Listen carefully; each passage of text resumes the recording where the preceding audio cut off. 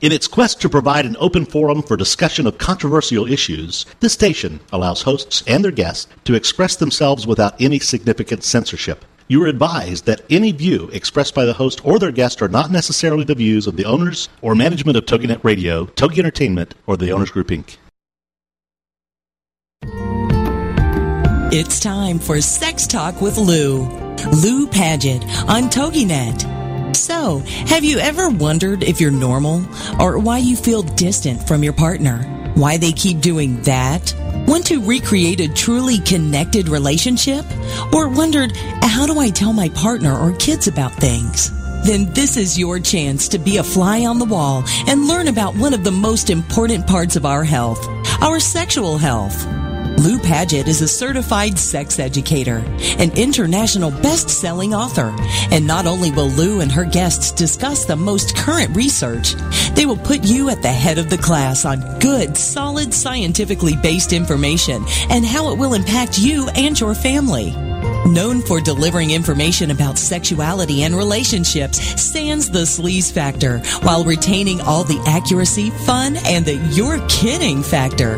Let's get to it. Sex Talk with Lou on TogiNet. And now, here's your host, Lou Paget. Welcome, everyone, and thank you for being with us this evening. Tonight, I have an awesome guest. This gentleman is truly an icon in our field, and so we're going to be able to have a range of discussions from sexual compulsivity to gender identity to transgender to World Health Organization definition of sexual health. And without further ado, I would like to introduce Dr. Eli Coleman. Eli, are you on with me? I am. Oh, darling, this is going to be fun. Dr. Coleman is a professor at the University of Minnesota. He is also the chair in sexual health, and he is the director of the program in human sexuality at the University of Minnesota that's associated with the medical school there. And I've known Eli for 15 years? 12, 15 years? A few years. A few. And the reason I wanted, and truly, when I say Eli is an icon in our field, he has been acknowledged by just about every organization, from the research side to the psychological side, and worldwide. And he's also has his finger on the pulse and he's like you're like the Pied Piper, Eli, how you draw people in and just they sort of follow you from the focus and the interest areas, and you make everything so much fun. Well, I must tell you, I do say that. It's supposed to be. Indeed it is. And you know what I've never asked you? Uh-huh. How did you actually get into the area of sexual, concentrating on sex? Everyone asks me, so I'm going to ask you. Well, I think that is always an interesting question, and it certainly was. I was one of these strange children who knew from a very early age that I wanted to be a psychologist. Really? So that was my career objective, but I always saw myself as a generalist, and when I came to the University of Minnesota to finish my doctorate, again, I was really looking to go into counseling psychology and help people with a myriad of things. And I ran into the program in human sexuality, which was at the medical school there. And I thought that was kind of interesting that they had such a program. And in fishing around for ideas for my dissertation, I started to think about doing something in the area of sexuality. And so I picked a topic with talking to the faculty there. And even after I finished my dissertation, I thought about really going on to a more general area, but they offered me a job, and I was exhausted from the process of my dissertation. So I said, well, I'll do it for a couple years, and then I'll just, go back. And that was about 33 years ago. So it's the accident theory of career development. But here's the thing. You showed up at the time to, step into it.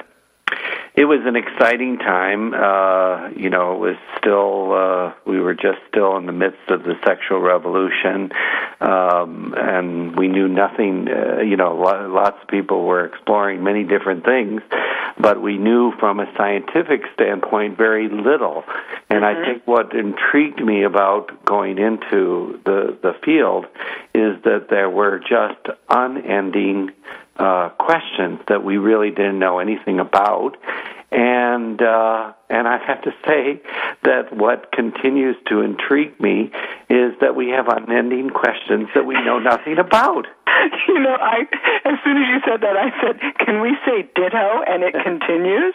Yeah, really, that's what makes it still very, very exciting and lively. And but you would do a little bit of research in an area, and all of a sudden you were an instant expert because nobody else knew anything. That's one of the things I do find in this day and age is that because with the Internet there are so many people who do represent themselves as being experts when they truly have no business doing so. Well, that is a problem. That is a problem. Now, what do you see, given that there's the unending questions going forward, where do you think the most exciting area for someone, let's say someone's listening to this, they're a student, they're going, I might like to go into that area. What would you say are the little rays of where people can look and really make a contribution with doing research?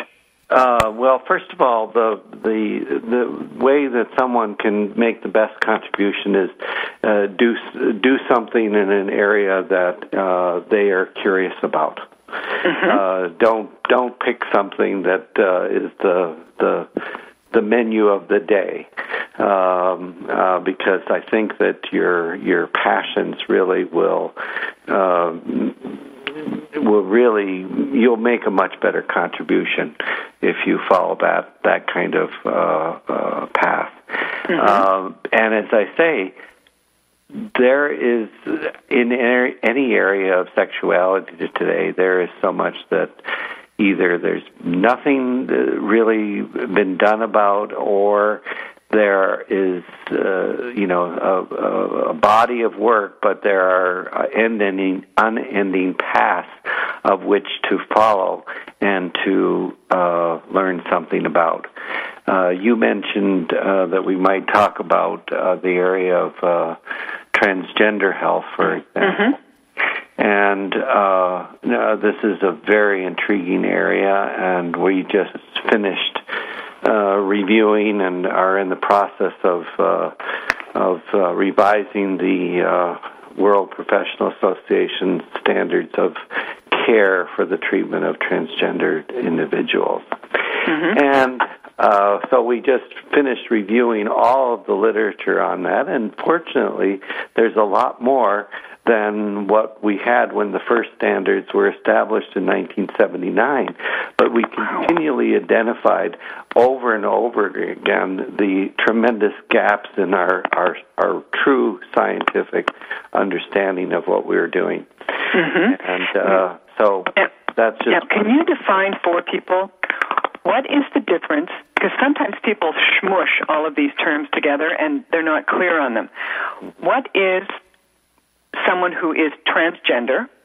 What is someone who is, they refer to as transsexual? And where does this fit in with cross-dressing? All different concepts and important distinctions to make. So transgender has emerged as an umbrella term for anyone who transcends culturally defined norms of gender. This could include someone who cross-dresses, to wears, and again, this usually applies to males because there's more rigidly defined norms of what men wear than what women wear today. Truly. So there, we mainly talk about male cross-dressers, and then transsexuals are people who really have their gender identity is very different what their mind's eye or vision of themselves is, and they really want to have their body conform to how they view themselves. So they want to go through hormonal and surgical sex reassignment. Although some people choose to just alter certain parts of their body, but basically that they really want to transition from that male to female or female to male gender status. Okay. Not that we have had, or spoken to him, what would you say for Chaz Bono? Where does Chaz Bono fit on this spectrum? I don't know, because I don't know Chad Bono, and I never... Chaz Bono, Chastity Bono, Cher's son? No, I know who you're talking about, but I would never really diagnose or assess or anyone that I know as a personality, and not somebody that I really knew something about. Thank you for that. So many times I am appalled when professionals people will do that, about and they're diagnosing via the media, and it's like, what are you doing? Yes, terrible. Now, we have probably 1 minute until our first break. Can you just quickly tell people, at what age do most people, for example, realize that, or children realize that their body doesn't match up with how they feel? Well, different, when you're 2 or 3 years old, one day you're a girl, one day you're a boy. But then it's usually consolidated by the age of 3 or 4. Okay. For most people, for other people, they may go on to question or not feel that their body is as they view themselves. It oftentimes becomes much more acutely, people become more acutely aware if they have this difference at the age of puberty, when there's all the sexual changes going on. All the body changes. And now we're going to our break right now, Eli. When we come back, Eli Coleman is my guest, and we're going to come back, continue on transgender and a range of different subjects. This is Sex Talk with Lou on TogiNet with your host, Lou Paget. Techniques and tips are her specialty. She delivers bite-sized chunks of information you can use right away that work. So stand by for more sex talk when we get back after these. This is Sex Talk with Lou on TogiNet.com. The Trick to Getting Published with your host, Florence Blake. Friday nights at 9, 8 Central on TogiNet.com.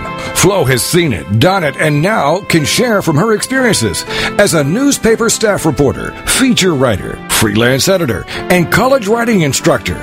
And now Flo has authored a system whereby her students enjoy a 90% success rate in attaining publication of their manuscripts for the first time. In just 4 years, she has over 800 of her own articles published in national magazines, newspapers, and anthologies. Author of several books, including the powerful memoir, The Sicilian Nobleman's Daughter, Florence has advised and edited professors, deans, PhDs, and hundreds of students' writings before submission. And now it's your turn. Join us Friday nights with your questions. Most of Flo's students say they've learned much and thoroughly enjoyed the journey. It's The Trick to Getting Published with your host, Flo Blake. Friday nights at 9, 8 Central on TogiNet.com. The Multi-Ethnic Church with Mark DeMaz. Thursday afternoons at 1, noon Central, is a show that passionately addresses the question, if the kingdom of heaven is not segregated, then why on earth is your local church? They call us diversity, but colorful blood. It's like a freak show in your neighborhood. Yes, increasingly, our diverse population and the diverse families it's producing is reshaping the face of the local church as people are beginning to recognize the power and beauty of walking, working, and worshiping God together with others of different backgrounds. How can your church overcome the obstacles, and why should you even try? Join a live chat with guests from around the country and the world to learn the effectiveness of churches in the 21st century beyond race and class distinction. This show has its pulse on what it will take for the church to find real reconciliation in our generation. So tune in for the Multi-Ethnic Church with Mark DeMoss, Thursday afternoons at 1, noon Central, here on TogiNet.com. Welcome back to Sex Talk. Imagine having access to some of the best experts in the field of sexuality and sexual health so you can finally ask that question. Be it function, sensation, or something you've heard. This is the spot. It's Sex Talk with Lou on TogiNet.com. And now, back to your host, Lou Paget. Welcome back, everyone. I'm Lou Paget, and my guest this evening is Dr. Eli Coleman, Chair in Sexual Health at the Program in Human Sexuality, University of Minnesota. And before the break, we were speaking about transgender. And by the way, that lovely music was created by my friend Bob Robinson, that intro and outro music. Eli, when parents might see, like a child that would be identified as a boy saying, no, I don't want to wear that. I'm not interested. They wouldn't say I'm not interested at 3, but they were just like, no, I want to wear this. What can parents do to support that child and give themselves some more understanding? Are there websites they can go to? Are there places where they can go and educate themselves? Well, I think that's, really a very complex issue that a parent would have to deal with. And I think that they would be best to really consult a professional that really works with those kinds of issues. Mm-hmm. There is, I think you talked about, varied information on the internet, and I think I would want to visit with someone who had some real expertise in this area, because each situation is so different and unique, and my experience is when a parent is concerned that I never hand them a book. Mm-hmm. I really want to hear, and I want to really try to educate how they might best deal with that situation, because if they read something there, they may project all sorts of things that may mm-hmm. not be true about their child. Mm-hmm. Does WPATH have a list of people that if someone wants to talk to a professional? WPATH has a list of professionals, and that's a good source. The World Professional Association for Transgender Health has a website, and they have a list of professionals that are members of that organization and are experts in the field. Mm-hmm. Thank you for that. Mm-hmm. Now, may we bounce to our next subject, which is something that's a bit of a hot potato in our field. There doesn't seem to be an agreement on is there the definitions of sexual addiction mm-hmm. and sexual compulsivity, are they one and the same? And I know for you are like one of the go-to people for sexual, compulsivity. Can you give the audience and people if there's a definition, and is it the same for women as it is for men? Because I believe the majority of your focus has been men having sex with men. Actually, the most typical person that I work with is a heterosexual man in a relationship. I certainly have done a lot of work with men who have sex with men, but the predominant kind of person is in their 30s, 40s, is in a relationship with a woman. And this is a problem that comes out in the relationship. Certainly there are men who have sex with men, and this is an issue for them, but are they disproportionately represented in this sample of people with this kind of problem. We don't have any really good epidemiology of this problem. And one of the reasons is we don't even know what to call it, and we don't have any clinical criteria to say what it really is. And first of all, I have to say that I used to use the term sexual compulsivity a long time ago, and then I changed that to using the term compulsive sexual behavior, and now I use the term impulsive compulsive sexual behavior, which is a mouthful, and the media doesn't like it. But I have to use a term that is really descriptive of the symptom, and without assuming what is driving that problem. And sexual compulsivity almost assumes that it's sort of a variant of obsessive compulsive disorder, and for some people it is more of a compulsion, but you see many more people that have more problems with impulse control than compulsive drive. And one of the important things is to really kind of make that kind of distinction, because the treatment approach would be very different from one to the other. Okay. Can you tell me what would be the difference between an impulsive behavior and a compulsive behavior? And compulsive behavior is one that the person is constantly obsessing about a certain behavior, not feeling good about, not wanting to do it, but feels rather driven to engage in the behavior, and tries to resist engaging in the behavior, but just the drive just overcomes any kind of will, and so they feel very out of control in terms of their sexual behavior, and they're oftentimes struggling with this on a daily, hourly, minute sort of basis. Now, what would be one of the behaviors, Eli?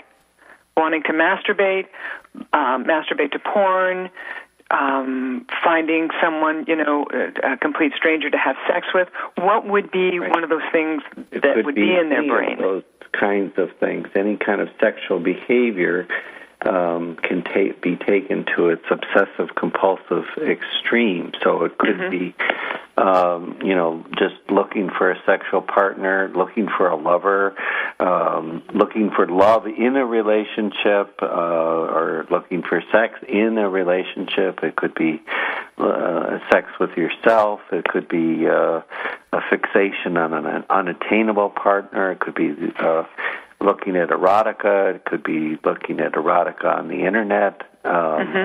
Any kind of sexual behavior that is really kind of normal, functional, healthy, can become rather obsessive and compulsive. Okay. Now, or it could be a problem of impulse control, so that every once in a while, not every day necessarily, but under certain kinds of circumstances, oftentimes under some kind of stressful situation or just in an environment, that all of a sudden the urge is there, and there is, without much thought, all of a sudden the person is finding themselves engaging in something, and in both types, that they really cause negative consequences for themselves or others. And again, with both types, it's not something that happens once in a while. This is a very, very pervasive pattern. I always describe it as a quantum leap beyond what you could possibly imagine as being, healthy. And again, none of us eat completely right. None of us exercise right. None of us work completely right. So again, we're all that continuum of healthy to problematic, and then there is, I believe, a clinical syndrome that we might call impulsive compulsive sexual behavior. When I first heard of it, described that way, it was when I had Doug Braun-Harvey on, along with the person the other therapist he works with, Michael Vigorito. And what I know that I see on our, boards and the things that come through within our peer groups is that people are very angry about the term sexual addiction being applied to people. And again, as we said before, it's often someone within the media who's diagnosing someone or making that statement. And well, I think it's a very, unfortunate popularized term, but that's what's happened. This word addiction has been thrown around. It's as meaningless as the term neuroses was. Is that and that's why we have really abandoned that term in psychology and psychiatry, because it just became meaningless. Everybody was neurotic, and now everyone is addicted to chocolate and shopping and whatever and we've got a 12-step approach for every kind of excessive problematic behavior that we can imagine. And we humans are so hilarious, aren't we? Well, again, in some ways there is, as a metaphor, it sort of works, but it obscures the differences between an alcohol or drug addiction and some sort of dysregulation of a normal appetitive drive. And the problem too is that when you try to apply a treatment approach that works, let's say for treating alcoholics, and you try to apply that to someone with an eating disorder, there may be some similarities, but there are distinct differences. You don't ask people to stop eating. Exactly. Now, we're going to go to break right now. My guest is Dr. Eli Coleman. We will come back afterwards. The two of us can't stop talking. Please stay with us.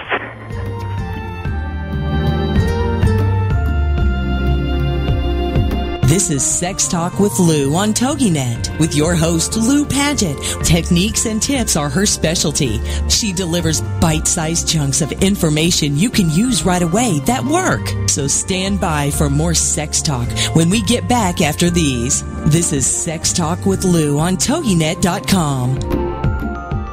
Season Me is on TogiNet, a delightful, thoughtful, serious, and not-so-serious call-in show with Cecil Murphy and Twyla Belk.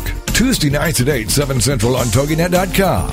You know Cease is the veteran author from 90 Minutes in Heaven, Gifted Hands, When a Man You Loved Was Abused, and many other books, as well as a mentor for writers. And Twyla Belk is an effervescent force known as the Gotta Tell Somebody gal. She's also a writer and motivational speaker who's always bragging on God. For more on Cecil Murphy, go to his website, Cecil Murphy, that's PHEY.com. And for Twyla, GottaTellSomebody.com. The show, Season Me, is a far-reaching, faith-based shared conversation and call-in show with questions welcomed. A chance to get everything out in the open, from questions about writing to surviving sexual abuse to the topics of the day, all from a Christian worldview to help you. Season Me, Cecil Murphy, Twyla Belk, Tuesday evenings at 8, 7 Central on TogiNet.com. Ladies and gentlemen, it's time for you to be a rock star. Get ready to rock with Rock Talk and Craig Deswald, and learn how to achieve rock star status in your industry. Every Tuesday afternoon at 2, 1 Central on TogiNet.com. Craig Deswald is the creator of the Rockstar System for Success. Craig will share easy tips and strategies on how entrepreneurs and businesses can use outside-the-box marketing strategies to stand out from the competition. Each high-energy show will feature interviews with celebrity rock stars as well as business rock stars. For more on Craig, the show, and the Rockstar Marketing Boot Camps, check out the website, CraigDeswald.com, so you can learn how to be perceived as an expert and celebrity in your field, so more people come to you to buy your services and products. Then, get ready to be a rock star with Rock Talk and Craig Griswold. Tuesday afternoons at 2, 1 Central on TogiNet.com. Welcome back to Sex Talk. Imagine having access to some of the best experts in the field of sexuality and sexual health so you can finally ask that question. Be it function, sensation, or something you've heard. This is the spot. It's Sex Talk with Lou on TogiNet.com. And now, back to your host, Lou Paget. Welcome back, everyone. Tonight, my guest is Dr. Eli Coleman, who is the Chair in Sexual Health at the Program in Chair in Sexual Health, University of Minnesota, and he is also the head of the Program of Human Sexuality there. Before the break, we were discussing, and I love that, I love your comment, Eli, that the treatment for whether it is, an alcohol addiction or a drug addiction, there may be some of the things that can be applied to when people say they have food addictions, but you can't tell people to stop eating. That's right. You don't need to shoplift. You don't need to gamble. You don't need to set fires. You don't need to use drugs, but you do need to be sexual in some way. You have to have sexual thoughts, fantasies. That's really a normal, appetitive drive. And so some people that gets dysregulated and they need to moderate, and we help them really kind of get their behavior, serving them a self-fulfilling and other-fulfilling purpose. Now, when you say dysregulating, what do you mean? Well, I mean that there is that drive is somewhat either it's on overdrive or in some cases on underdrive, so that the healthy pattern is somehow distorted. Okay.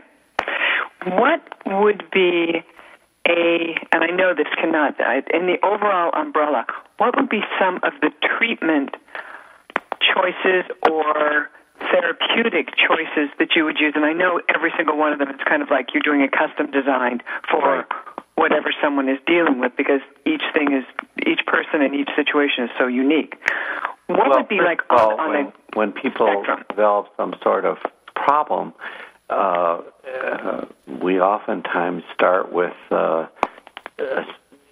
just trying to do some brief counseling, psychotherapy, psychoeducation.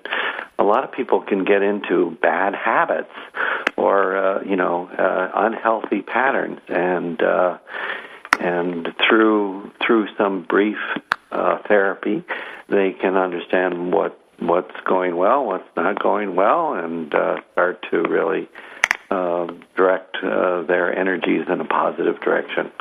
For when it is a clinical syndrome, the hallmark is that lack of control despite insight, and so we need to engage in a much more in-depth psychotherapy, and we oftentimes take advantage of adjunct pharmacotherapy. So we're doing talk therapy, and we're also using certain kinds of medications that can help with some of the problems that are going on in the brain, that there is some sort of dysregulation, not just in behavior, but in terms of neurohormonal action.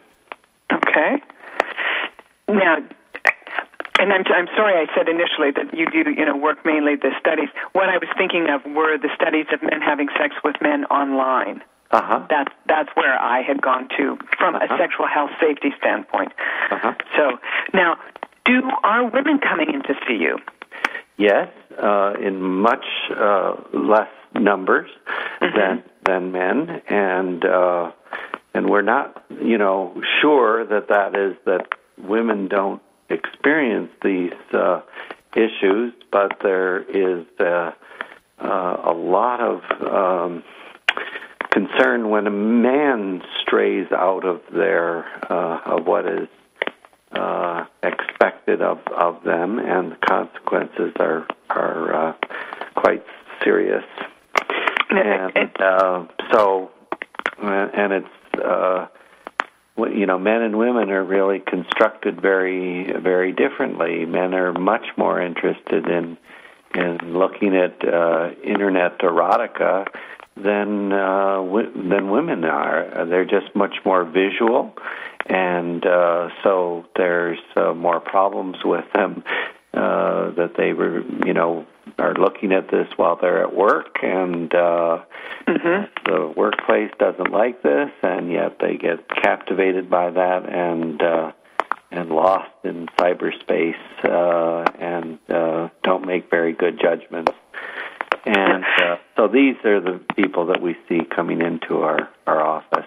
Well, and is the main reason that the men would be coming in is because someone has said, you have an issue and you need to go see somebody? Yes. Usually it is triggered by someone in their life, their partner, it's the workplace, it's some legal involvement. Something has certainly some people see the problem in themselves and they're really very frustrated or depressed about it, but oftentimes it's the pressure from outside that motivates them to come in. Right.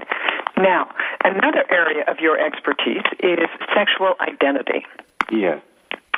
And I know that you worked with, because your specialty is, the sexual health, the compulsive sexual behavior. Yes. But you have published in so many different things.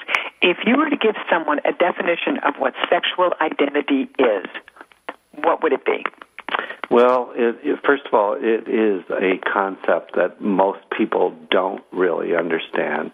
They usually equate sexual identity with one's sexual orientation, whether they're gay, straight, bisexual, in between, asexual, or whatever.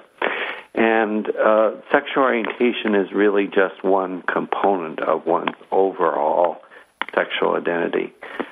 We talked about transgender and transsexual. That really refers to a person's gender identity.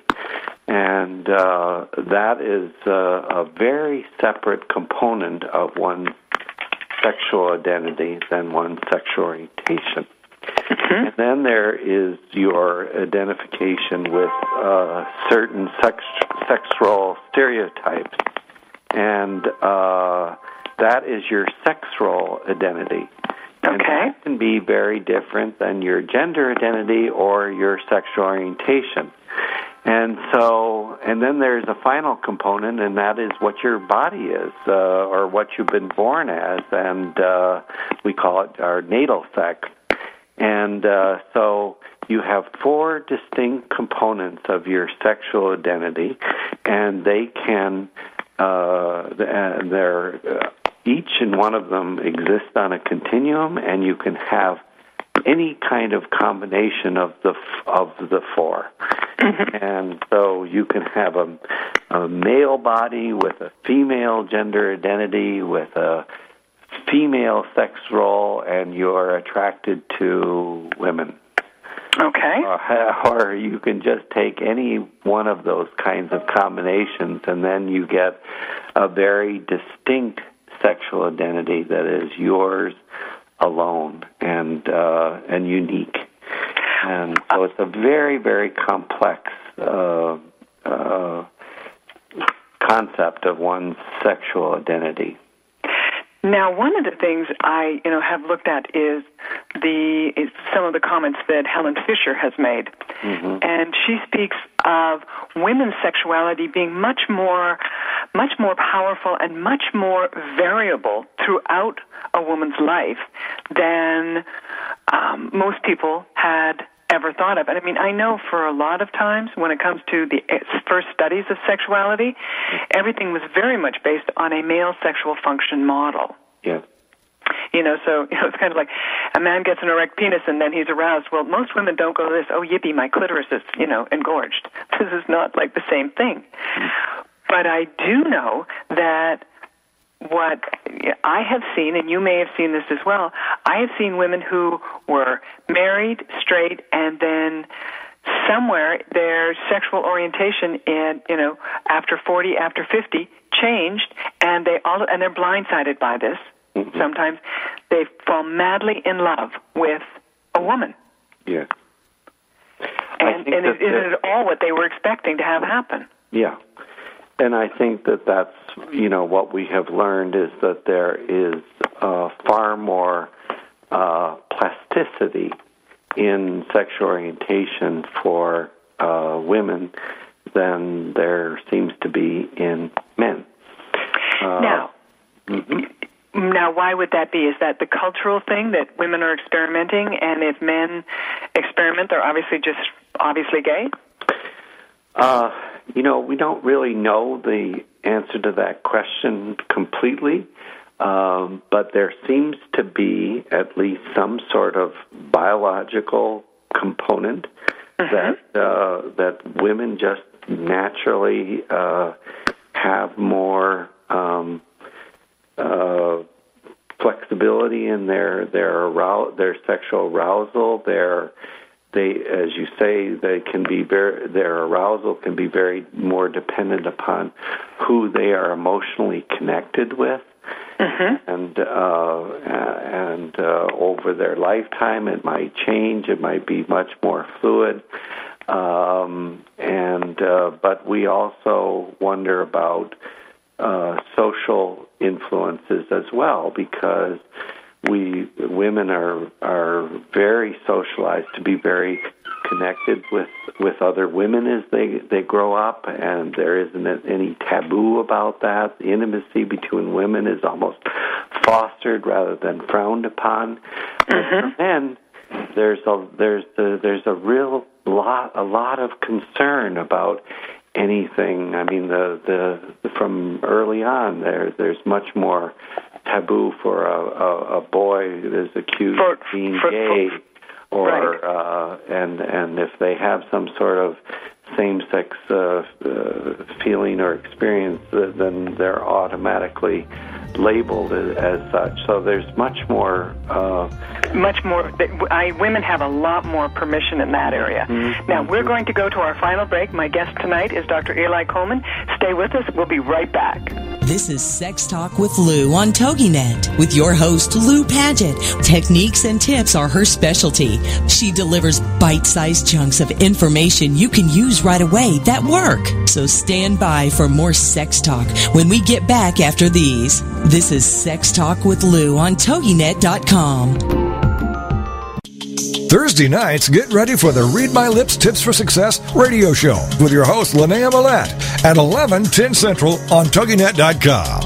What are the Read My Lips Tips for Success? Well, it's spelled out like this. R, realize it is possible. E, embrace all relationships. A, advance through adversity. D, develop your significance. M, manage your health and wealth. Y, yield to your natural abilities. L, listen to your heart. I, invest in yourself.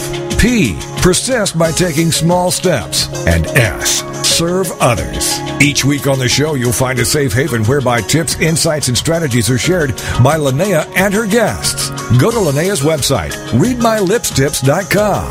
Then join us Thursday nights at 10 p.m. Central for the Read My Lips Tips for Success radio show with your host, Linnea Millette, on TogiNet.com. Believe in your fairy tale to make your zing come true. I love it. Debbie Glickman and Deanna Cohen know it. Join these soul sisters on TogiNet.com. Believe in your fairy tale to make your zing come true. Showcases two sides. One, to help entrepreneurs showcase their products and tell their story of their happily ever after. And two, to interview people who have realized their own fairy tale and doing something to benefit others. This show is here to help folks who have an idea and want to get it off the ground, as well as to inspire people to make the world a better place by doing something extraordinary or out of the box to help others. Both of these entrepreneurs have their own businesses and websites. With more information on their passions and successes, first for Debbie, fairytalewishesinc.com, and for Deanna, thenextbigzing.com. Believe in your fairy tale to make your zing come true with the Soul Sisters, Debbie Glickman and Deanna Cohen on TogiNet.com. Welcome back to Sex Talk. Imagine having access to some of the best experts in the field of sexuality and sexual health so you can finally ask that question. Be it function, sensation, or something you've heard, this is the spot. It's Sex Talk with Lou on TogiNet.com. And now, back to your host, Lou Paget. Welcome back, everyone. Tonight, my guest is Dr. Eli Coleman, who is a professor at the University of Minnesota. He is the chair in sexual health there, which is the first endowed chair in human sexuality in the U.S. And Eli, is it in the U.S. or is it in the world? It is in the world, as far as I know, and I think it's really unfortunate that we only have one endowed chair in sexual health in the world. That we should be having chairs in sexual health at every university in the country, but very few. I concur, and I think what we should let people know is what an endowed chair actually does. I mean, here's what people know. They know there's a chair in things for the internuclear membrane and for cardiac health and for cancer research and for, rheumatology and for, childhood diseases. But the one area that has never had it, and you and I both know this, Eli, one of the biggest questions people want to know when there's ever any health issue is how is this going to impact my sex life? Right. So, we have our health and we have our sexual health, and this is part of it. I mean, it's part of the function of it, the pleasure of it, the enjoyment of it. So you were the driving force. When we speak of passions, you were the driving force behind this chair getting set up and the foundation of it. And tell me, please let people know, what was your impetus for saying, I've got to create this? Well, first of all, an endowed chair is a faculty position that is supported by endowment dollars that are used only for that very specific purpose. As you say, it might be a chair in child diabetes or cancer or Alzheimer's research. And most positions, as things move with the economy and universities, most of the areas of study are being determined by the support from external dollars. Wow. And areas of research and education are being dictated because universities are bankrupt and they are needing support from the outside to support certain faculty and areas of interest. Mm-hmm. So long ago, I saw this development within academia and recognized that if we did not endow positions in human sexuality, they would be gone. I have watched tenured professors retire, die early, and those positions do not get replaced in sexuality. They get replaced by other areas that are going to generate funds, or again, there's somebody that says, we need to have research in this certain area. The problem is that human sexuality is still a critically important issue, but people, it's still a stigmatized thing, and most endowed chairs are named after the donor. And people don't want to have their name associated with sexual health because somehow somebody's going to assume that they have impulsive, compulsive sexual behavior or they're transsexual or something else. So they're really afraid to really, even though we have patients that we've completely transformed their lives as somebody has given them the great cure for cancer or heart disease or whatever, and they don't turn around and give back in the same way that they do for some of those other kinds of things.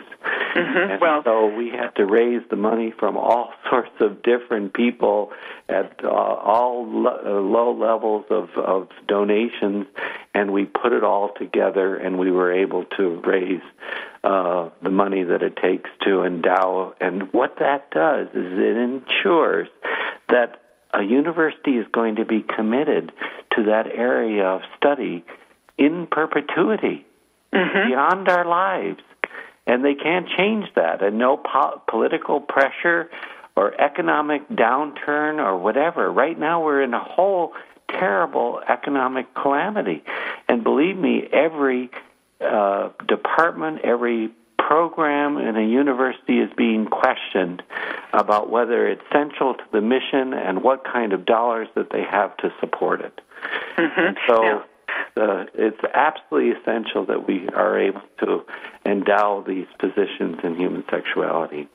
And as you say, you've watched, these, tenured professors who had, these very successful programs die, retire, and poof, there went their programs. Right. They simply weren't replaced.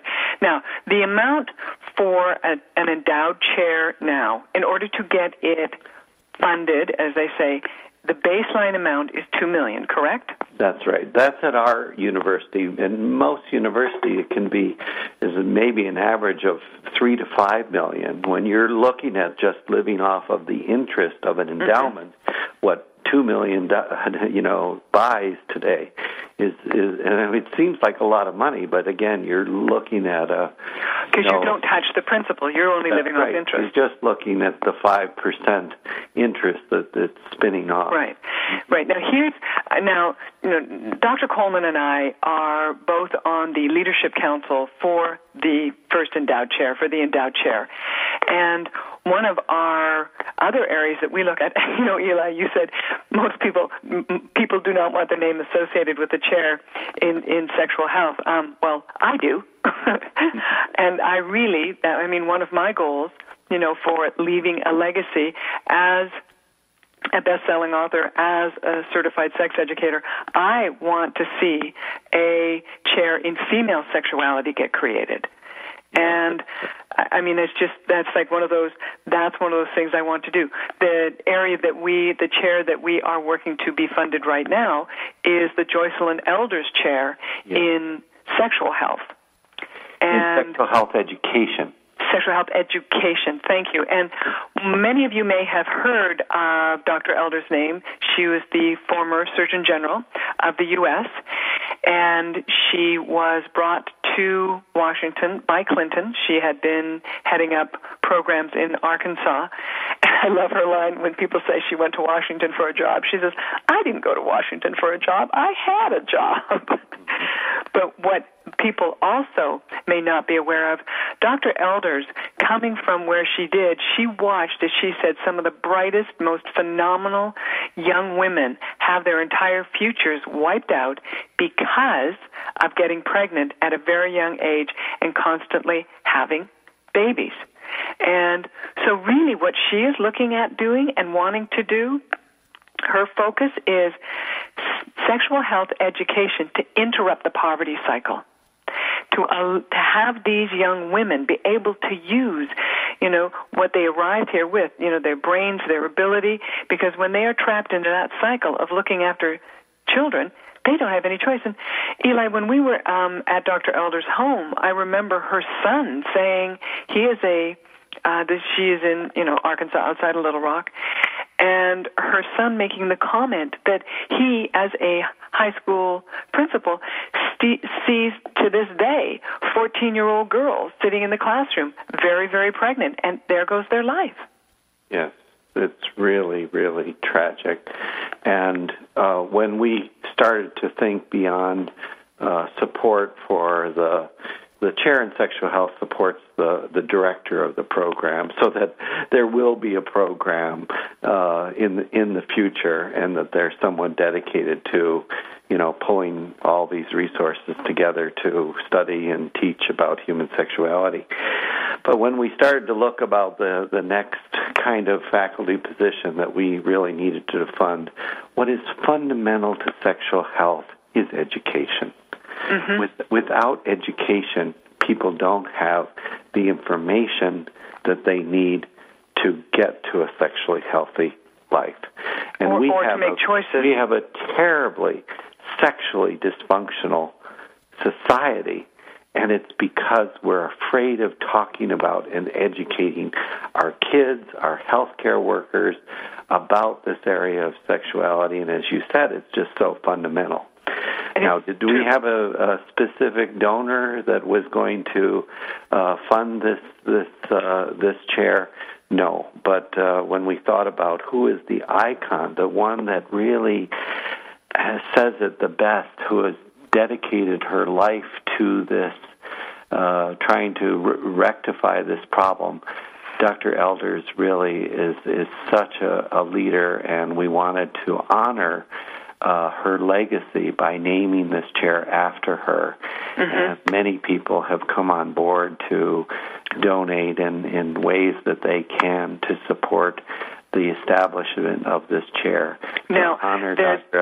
Elders' legacy and make sure that we change and revolutionize the sexual health in this country. Well, and here's the thing. For most people, if they, when they have something that, is pivotal and changes their life as a result of, support from something, that, as you said, is where, they are willing to, step up to the plate and say, you know what, I want to put, something there. It calls to my heart on this. So if anyone, we are going to be doing a fundraiser at the Quad-S, the Society for Scientific Study of Sexuality, Western Region. We will both be at that next week, if I'm not mistaken, Eli, in San Francisco. And we're going to be doing something, again, with Dr. Elders there. For anyone who would like, you can go on to the Program in Human Sexuality site, which is www.phs.umn.edu. And there is an area there if you'd like to make a donation. And honestly, we have 30 seconds left. Eli, what else would you like to say? This has been delightful. Thank you. I just think that we need to all work on getting sexually healthier. I mean, we work on exercise and getting ahead with our careers and work on but sexual health is central to our feeling good about ourselves. Absolutely. Let's all do it, and let's all support the efforts of people that make that possible, including Dr. Elders. Thank you so much. Eli, a pleasure. Thank you, everyone, for being with us. Come back next week. For being a part of Sex Talk with Lou on TogiNet with host Lou Paget. Every week, this will be your chance to be a fly on the wall and learn about one of the most important parts of our health, our sexual health. Join Lou Paget. She